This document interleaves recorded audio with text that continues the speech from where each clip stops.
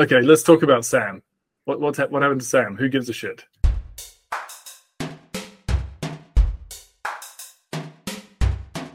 Okay, so oh my gosh, so much to talk about. Where are we starting?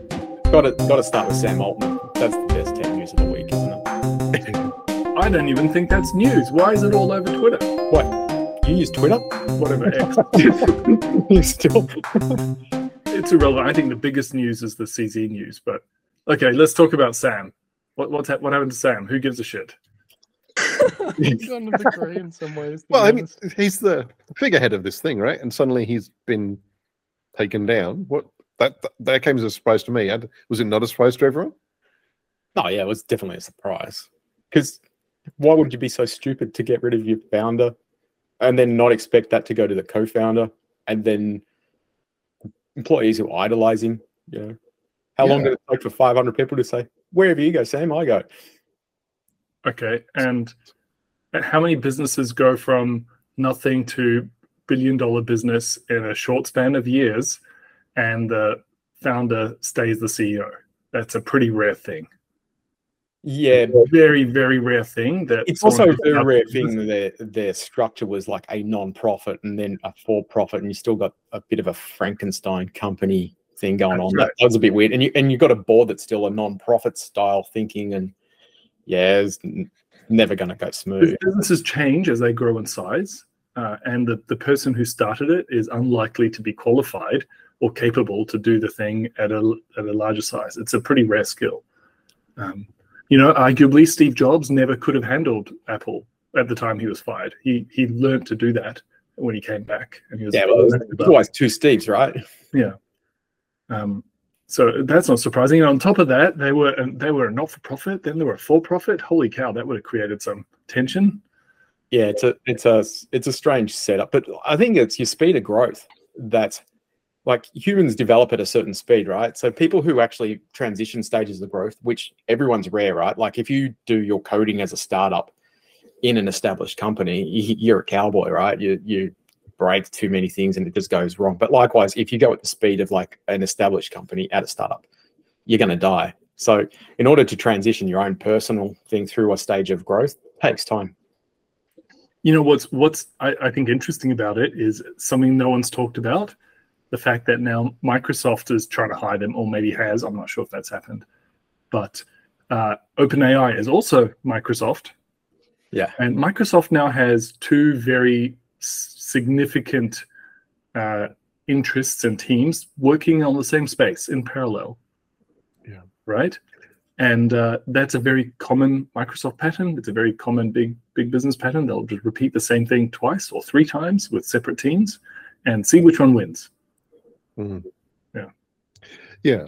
I mean, to my mind, you've got ChatGPT as this tool that people use as a thing they can talk to, and then there's the Azure side of things where you go, the ChatGPT type thing is a service that you pay for that you can send, make requests on the API somewhere, right? And they're very different user bases, right? Yeah, and then there's that thing that Vincent was mentioning, that GPTs, like sort of do-it-yourself GPTs, if you want to sort of create your own little chatbot. Yeah. Yeah, I've seen that now they have like hackathons, like, within 48 hours, try to make your own GPT. This is something that used to take like an entire business, right? Like the whole business is based on the fact that you can create this GPT, this AI assistant for you that can do all those wonderful things. And now within a hackathon, try to create that and just like put the business to shame.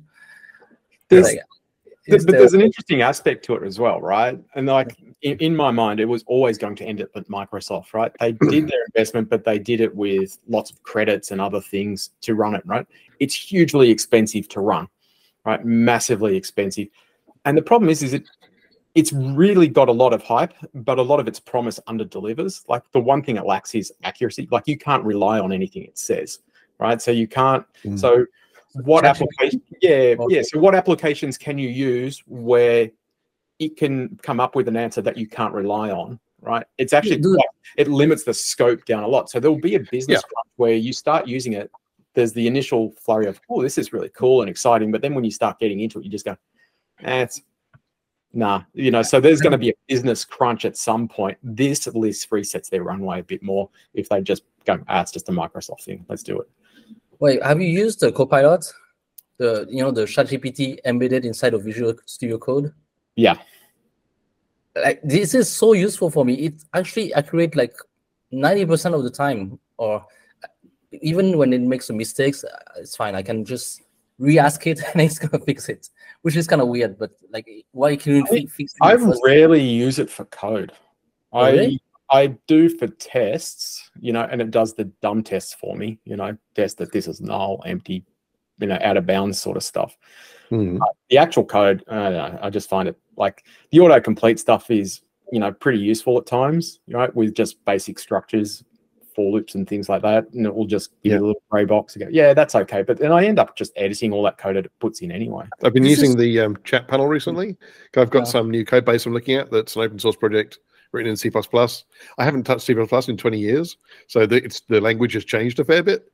Yeah. And, so just being able to ask it, like, what the hell's this doing? And it will go, and it's in the context of your code base. So it's a ChatGPT session that can see your files or the ones you've got open and goes, oh yeah, well, that's doing this and that's calling that. And that's, so I love that concept. It's actually genuinely helpful. Yeah, absolutely. Does it ever swear or, seem a bit depressed? Or? Does it ever complaining about the state of some library or why something's not designed right? It'd be so funny if it did, though. Yeah, explain this code. Patrick, I think Patrick, you need to create a Patrick AI. Yeah. For JavaScript, spits hot takes at you. That just gives you some realism every now and then. Yeah. But I'll tell you though, using C++ again, like the speed is so different to the other, just literally anything garbage collected is garbage, right? You mean the speed as in the runtime or the compiler? Just actually I've been using Zig as the compiler. Have you played with Zig? Shit. No, it's on my list to look at. Yeah, you're right. It's really interesting. There's three. We've completely gone off track, but there's three ways to adopt Zig. Right, you can use it as a drop-in for GCC and G++. Right, you can just go. I use it instead. Yeah, you can use it as your make-files, so you can write Zig scripts, Zig programs as a make-file, as a build script. And then past that, you can go, well, actually, now you've got Zig running your code, you can just intersperse Zig files in your C++ code, or you can just write your whole thing in Zig, right? So you can, and it's very interesting. And the language itself has got some really interesting decisions, I thought. Anyway, it's a complete aside. But, no, I like it. I like their sides. The sides are my favorite part. Like, what makes it? Why do you say it's faster? Oh, just. So I'm currently working I'm using an open source tool I found called Exact Extract, which takes it takes a raster file and a bunch of geometries, and it basically compares them and works out various statistics for you, right? But it's a number crunching. It's literally grab a bunch of data and another bunch of data and smash it together, right? And when I was looking at various ways that I could parallelize this and like do it with lambdas or something to sort of split the raster down into boxes and then like get them processed independently, right? And you're like, well, I could do that, but there's a tool here that like isn't in Python, right? And it's not Python because Python is a lot of the GDAL stuff is all done in Python, but Python with like various C++ libraries in the back end that are doing all the work, right?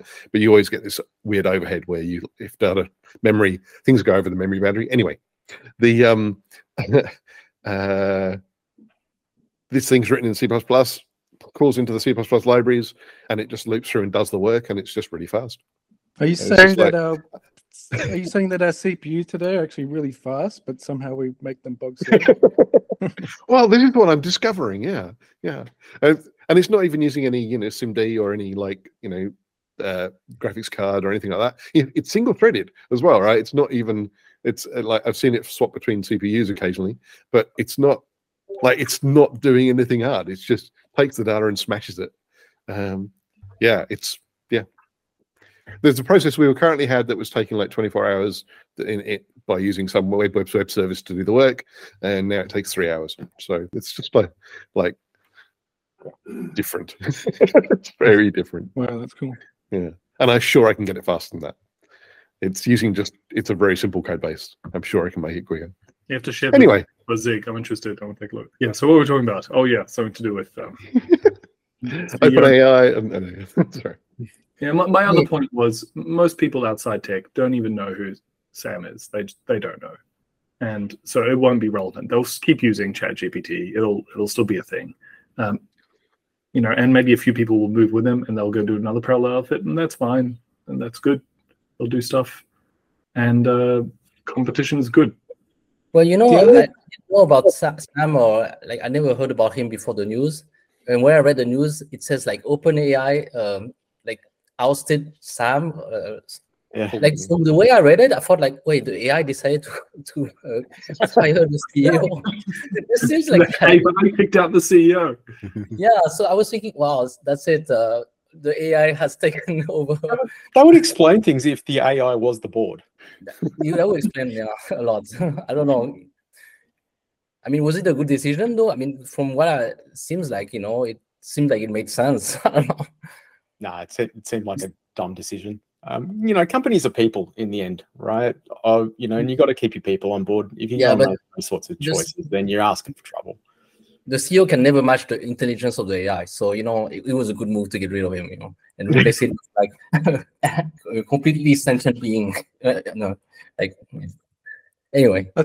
I think the other thing to note with the GPTs and all that, wiping out the startups that were made around that is like ChatGPT is only less than a year old. I looked it up. It's 30th of November 2022. Like it's like my COVID brain still gets like timelines like really messed up. So I think like, ChatGPT that came out 2 years ago. It's like, no, it was 12 months ago. So like this stuff's so early still. Yeah. And yet it has done so much damage already. It's ruined one man's career. Yeah. I mean, it's an exciting thing, right? I still think this whole space is one of those revolutionary technologies that come along rarely. I mean, me, guys.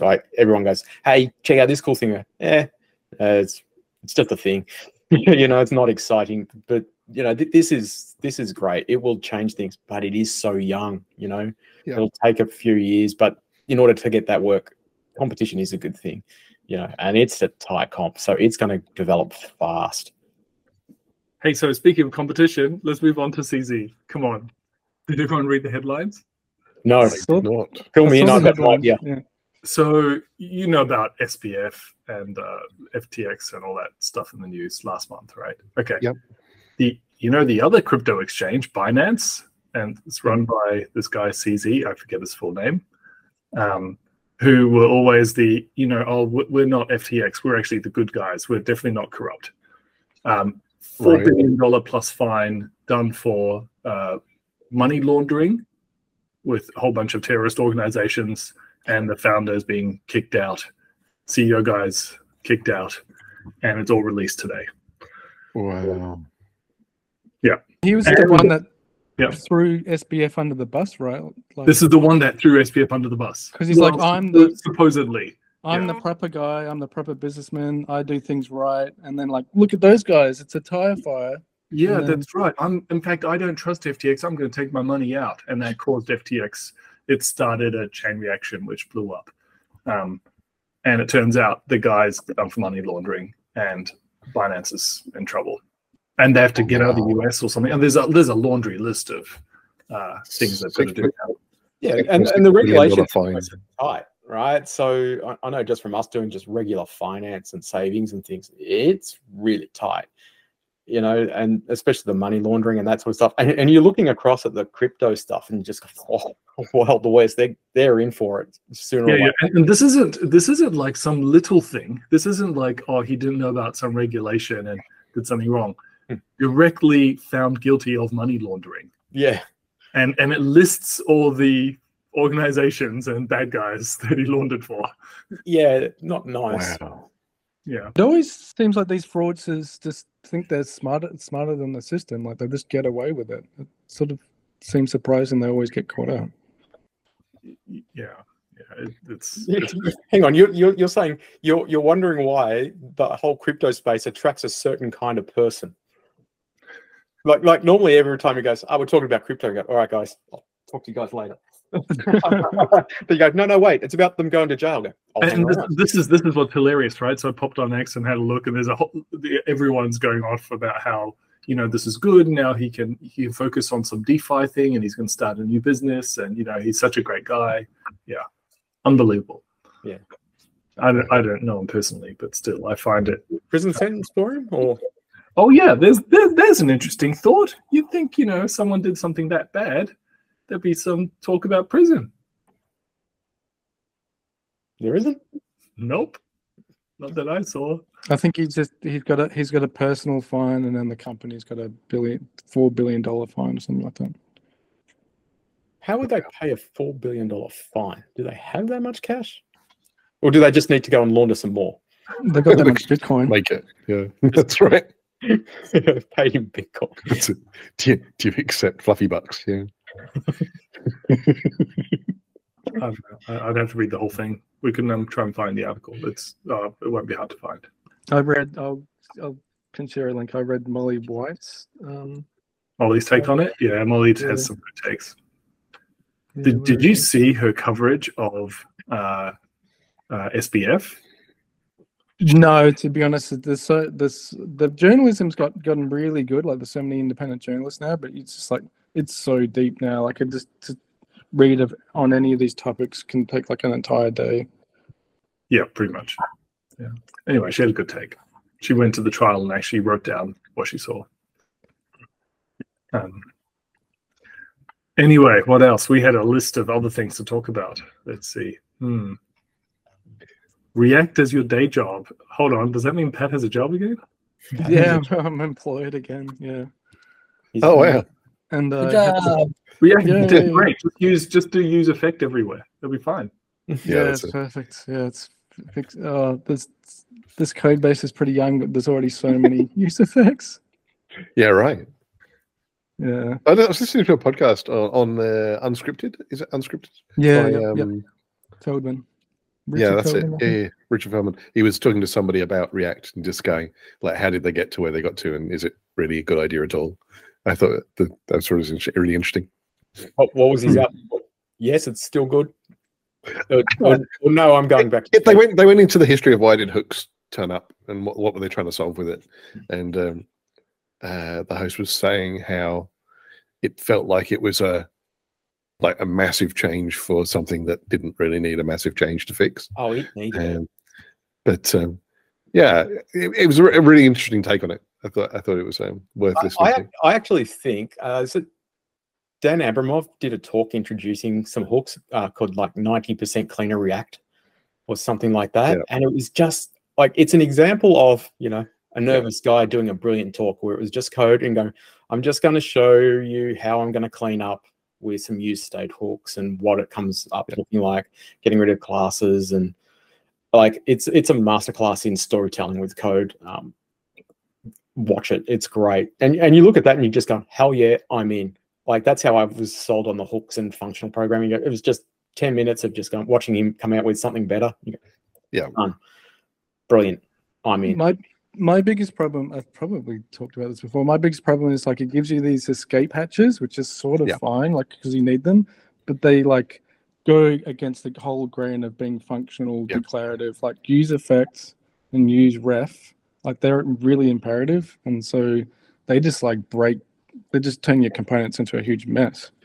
Yeah, right. And I've got the same problem you've got, Patrick. That I keep coming across code bases where people use use effect everywhere. Like they don't have the React mindset of right. So rather than going, oh look, this is a thing that's going to get re-rendered from the top whenever the data changes, and just relying on that, they go, how do I tell this thing to re-render? Like, what do I have to do to make it do its thing? And you don't. It does it. It's the framework does that.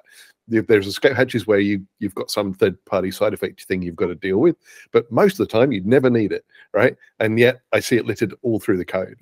Yeah, and you look at third-party packages and they use the hell out of it, and then like often, Office just making this up, but I feel like often like you put these things are meant to compose together, but they sort of don't compose together well, because then they like now you things like re-rendering all the time, and then you have to like optimize it. Yeah. There's often clues, right? When you see your code, right, and you've got it, you know, more than one of, either use memo, use callback, or a string of use effects and stuff, you go, I'm probably, trying to my in and Nigel and going, is it really what it's supposed to do? Should it be broken down? Is it a bit simpler? And the answer is it's normally, too complicated. Simple things are good things, but getting simple things is hard. It's a good, I think React components are a good example of like the slightly wrong abstraction, and then you want to just do something that's like maybe a little bit imperative, or like these doing a side effect, and it just doesn't have the right puzzle piece, and so then it just doesn't, it's just a sort of slightly wrong model, and that's why they're transitioning to this like React server components, but like, that's still early, not mature, and still like looks like it's going to have some funny looking puzzle pieces, and it's just fundamentally, I think the problem is this like component first thing where it's like everything has to be a component, and if you can't like shove your square peg into that round hole, it's just like maybe it's not, you shouldn't be using React to solve that problem. Yeah, like 15 years ago, there was a .NET plugin framework. There's this framework that you could plug in to do your .NET apps that basically did this thing where you, rather than having data binding, which I absolutely hate, that was all over .NET. It had this alternative where you have these things, and then whenever you call a function and it's trying to calculate some value to put on the screen, it keeps track of like what other functions it called, and they basically will get listed in a thing that keeps track of it all. And then at some point it goes, oh, one of those functions is, or one of those values has changed. That means all these things that depended on it need to be recalculated, and it just did all that for you, right? And surprisingly, now we've got signals coming up in like in Vue, I think it is. That's got signals now. I don't know. Well, one of them's got this thing, which is exactly that pattern, right? Yeah. That's a pattern of use state and things like that. Yeah, and it works so well. No, it's so different. clean. It's a different. It's very, very similar. You've got stuff in there, and you want to listen to it when it changes. There's you can implement it any number of ways. So the way that React works is goes JavaScript as a model. JavaScript is this like Java-esque object-oriented thing. Yeah. We've got like these primitives. We've got like numbers, strings, what else? Like there are primitives, and then you got like our collections, our objects and stuff are reference types. So then that means if you want to like compare one array to another, you have to like create a whole copy of it. So then it's like reference, its pointer is different. And it's just like that like leaks through all the way through your React app. And that's why you have to create like immutable copies of everything. Whereas the signal approach is like basically behind those scenes, you've got like little revisions, like little counters. And it goes like, hey, whenever this thing changes, like its version changes, like this is version 4, this is version, this thing changes, it's version 5. And then it just has to sort of work out the dependencies between all of them, and then work out which calculations to like update. And then one of those calculations might be your render function, and that like re-renders on screen. I don't know if that makes any sense, but is it wrong to say I don't care?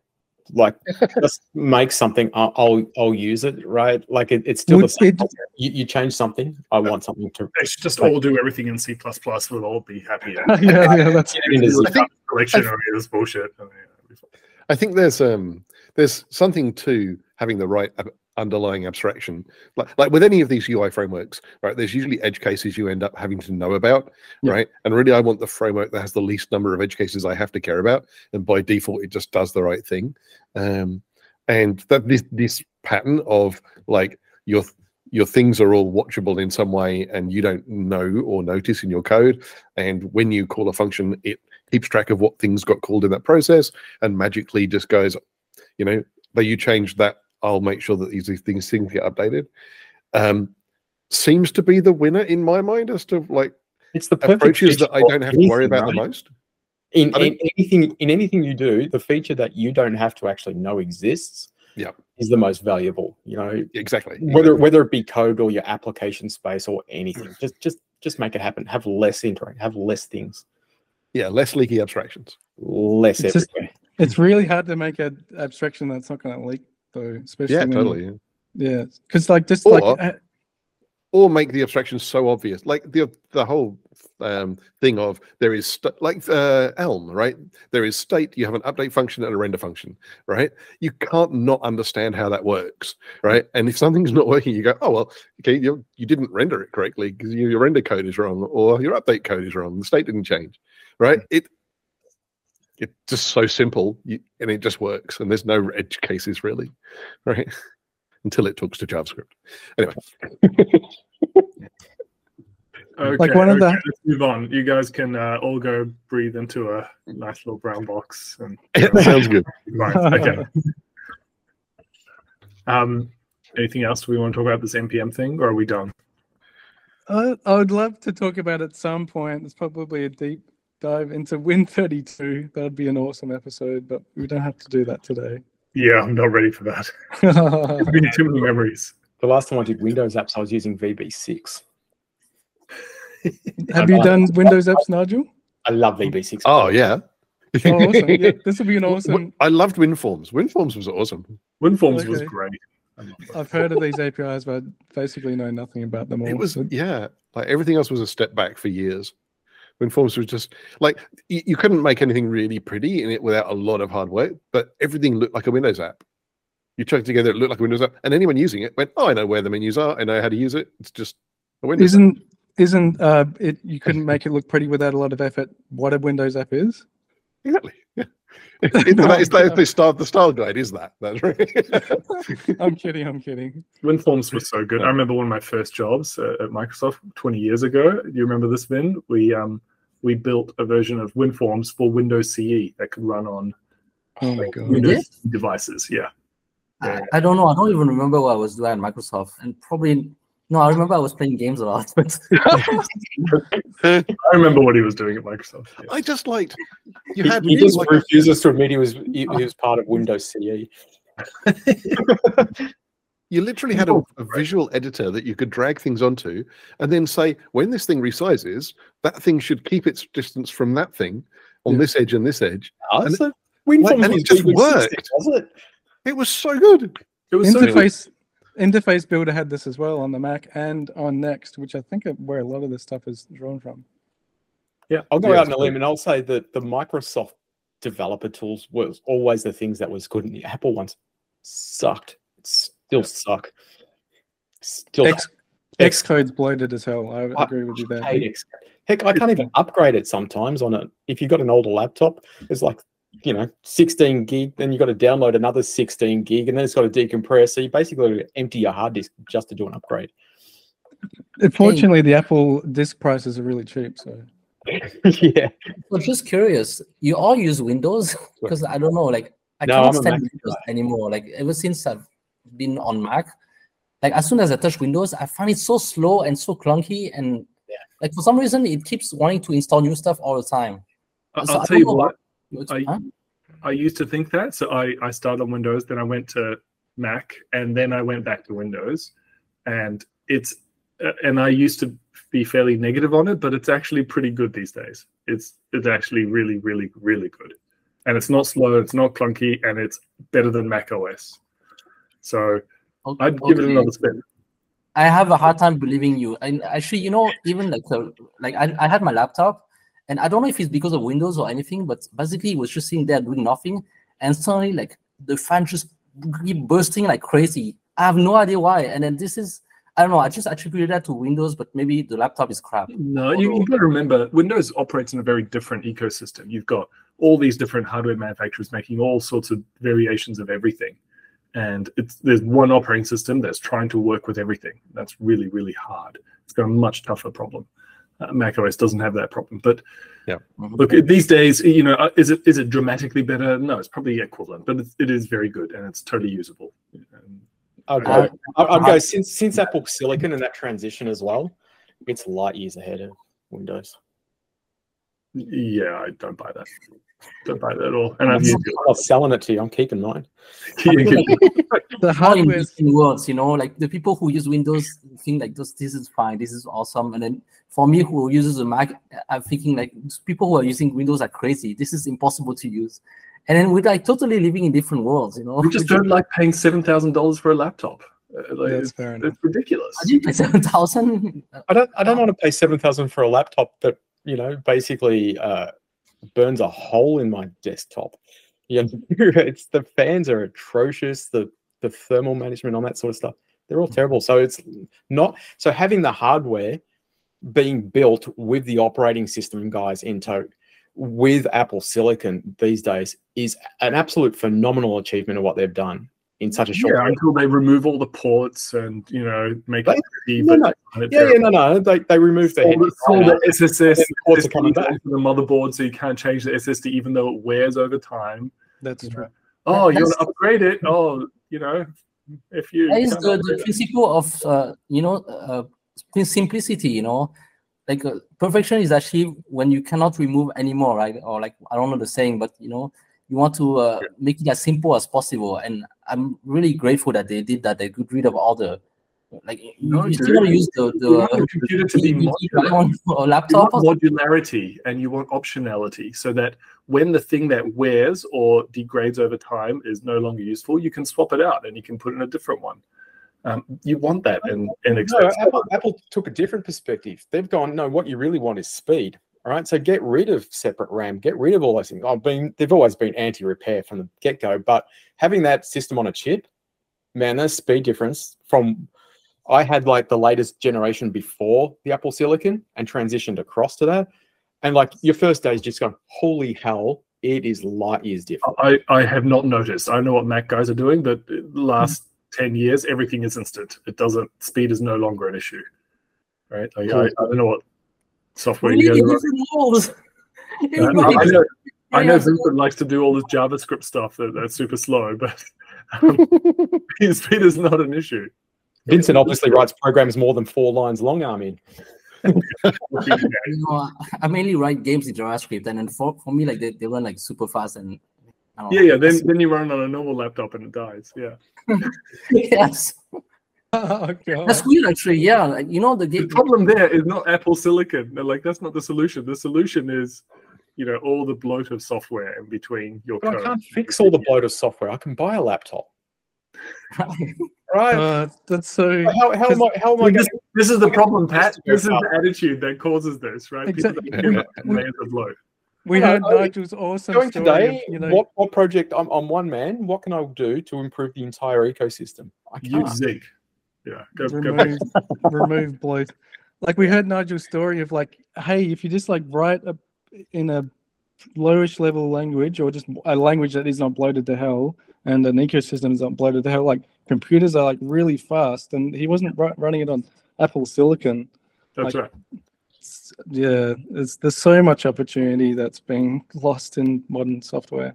Yeah. So what we added lots and lots of bloat, and to overcome it, we decided to, you know, make our computers throw away $7,000 pieces of crap rather than modular supercomputers. No, you can get rid of bloat, right? You can have Linux. You can strip it down. You can just have your little editor in there and compiler, and that's all it's got, and away you go. But you don't do that because you want the other stuff as well, right? Like you're going, yeah, I still want to go and watch Netflix after work and Yeah, but have a nice mail editor. Heck, I don't even like using the command line for Git. You know, I do. know, I but- love it. all these things are so like the Netflix, like the video codec, the Apple Silicon's chips have like a dedicated decoder and hardware to decode the video format. Like all that stuff's like super quick, but still, I'm not sure about Netflix, but still, like you just use like Discord or just like even Google Meet or just like any of these things, and they're like laggy and shitty, and it's just so annoying. not on Apple Silicon. You know, I thought Even of on the Apple Silicon. time, Pat, Oh, rubbish. preview Yeah, the topic for next time. Let's Yeah. talk about how shitty UI is in some instances. Let's talk Oh, about that'd be good. And could we have a kind of want to get like live coding or like live, like Sure. could you use Win32? Like, should we build a Win32 app on the podcast? Only if you've got to spare 3 weeks. What? Why does it take so long? It's just a bit slower. You know, it takes a bit longer. We'll do it in JavaScript. We can get it done in a day. I could do a Cocoa app in like 30 minutes. Why is it so hard? Really? Yeah, it's so You could super do a easy. WinForms app in 30 minutes. Okay, maybe do WinForms. I don't Oh, we know. could do like Yeah. live pair programming. Like we Yeah, have that'd be cool. code, and then we all like criticize him as he's doing the code. So By the the way, idea- why this is Episode. Okay, the way folks, this is sounding that's like it. it's going is That's we it. have one application, we write it in about 20 different ways, That'd be awesome. and whoever gets there first wins. Whoever I like that. writes it I like fastest that. Yeah, or writes the fastest code, that works. use code. Yeah. That'd be funny. Just let me know what the idea is first, Craig, so I can find the 10 npm packages I need. I'll give you 6 months heads up so you can write some orb thing and write a framework first. Oh, fantastic. I do like the idea of having spin-off shows where, like, maybe a couple of us pair on something, and those are not this like regular catch-up, but they're a separate like. That'd be cool. Yeah, we should really do that. Yeah. And we could demonstrate something. Like we could demonstrate Z. Totally. That'd be That'd awesome. be So reveal, you know, like the competency of some of us, and then you know that might make us like unmarketable for job market anymore. I don't really worry about that, you know. As I've got older, I've discovered that you don't have to come across like you know everything. Just be honest about what you do and don't know, right? I was kind of Yeah. joking, you know. I think it will be Yeah, fun. totally. There's a totally. saying, right? Like We're those just going to be people- away for that episode. It's okay. Yeah. there's a saying, right, that the people that work on CPUs and stuff like look at C as a high level language. It just matters like which level of the stack you're at. Yeah. Okay, Another interesting. Until next time. Let's wrap it up. All right, next